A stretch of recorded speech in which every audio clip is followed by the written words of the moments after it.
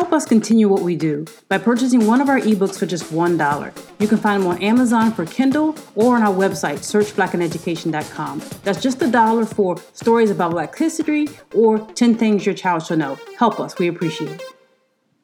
Granville T. Woods was born on April 23, 1856 in Columbus, Ohio. As a lifelong learner, he spent much of his free time studying and learning about the things that interested him on his own. He became an apprentice to a machinist and learned blacksmithing and how to work with machines. He studied in school for a brief period of time and eventually got a job with the Danville and Southern Railroad Company in Missouri in 1872. He later went to work in a steel mill in Illinois, and by 1878 he was an engineer aboard a steamship. In most of these areas he was promoted quickly because of his skill, but could not be promoted beyond a certain point, according to him, because of discrimination. He then decided to open his own machine shop in 1880 in Cincinnati, Ohio. This business became the Woods Electrical Company. He eventually moved to New York City and worked with his brother, Lade Woods, who was also shared in some of his inventions. He contributed heavily to electric railways, both above-ground railways and below-ground railways, that is to say, subways. He developed additional uses for the telegraph and telephone technology, including the telegraphony, which was purchased by the American Bell Company, the forerunner of AT&T. His work saved lives on railroads across the world for generations to come. He moved to New York City in the 1890s, and he and his brother's contributions to the subway system, the overall transit system there, and even amusement parks are part of the historical landscape of that city. Some of his inventions are the synchronous multiplex railway telegraph.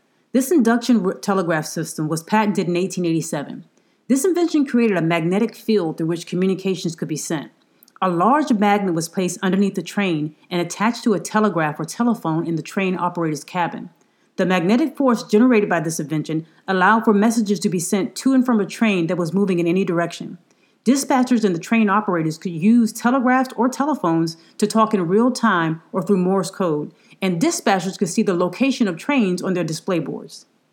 Imagine riding on a train and the train's operators don't know exactly where other trains are along the same tracks. This is what this invention addressed. It dramatically reduced train accidents and saved many, many lives. An amusement park apparatus or amusement apparatus. He patented this in 1899 and it helped to address electrical conduits for railways and amusement parks.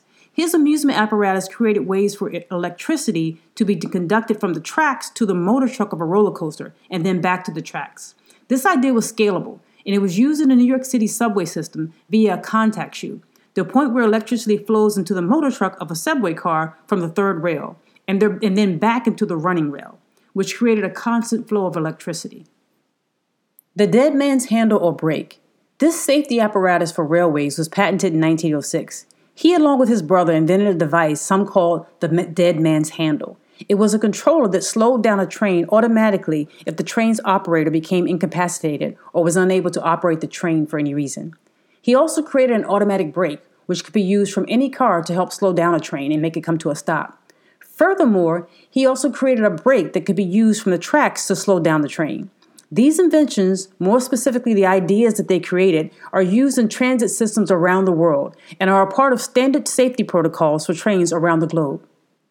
From improvements to air brakes, to safety systems on railways, to applications for even amusement parks, Granville T. Woods was a prolific inventor.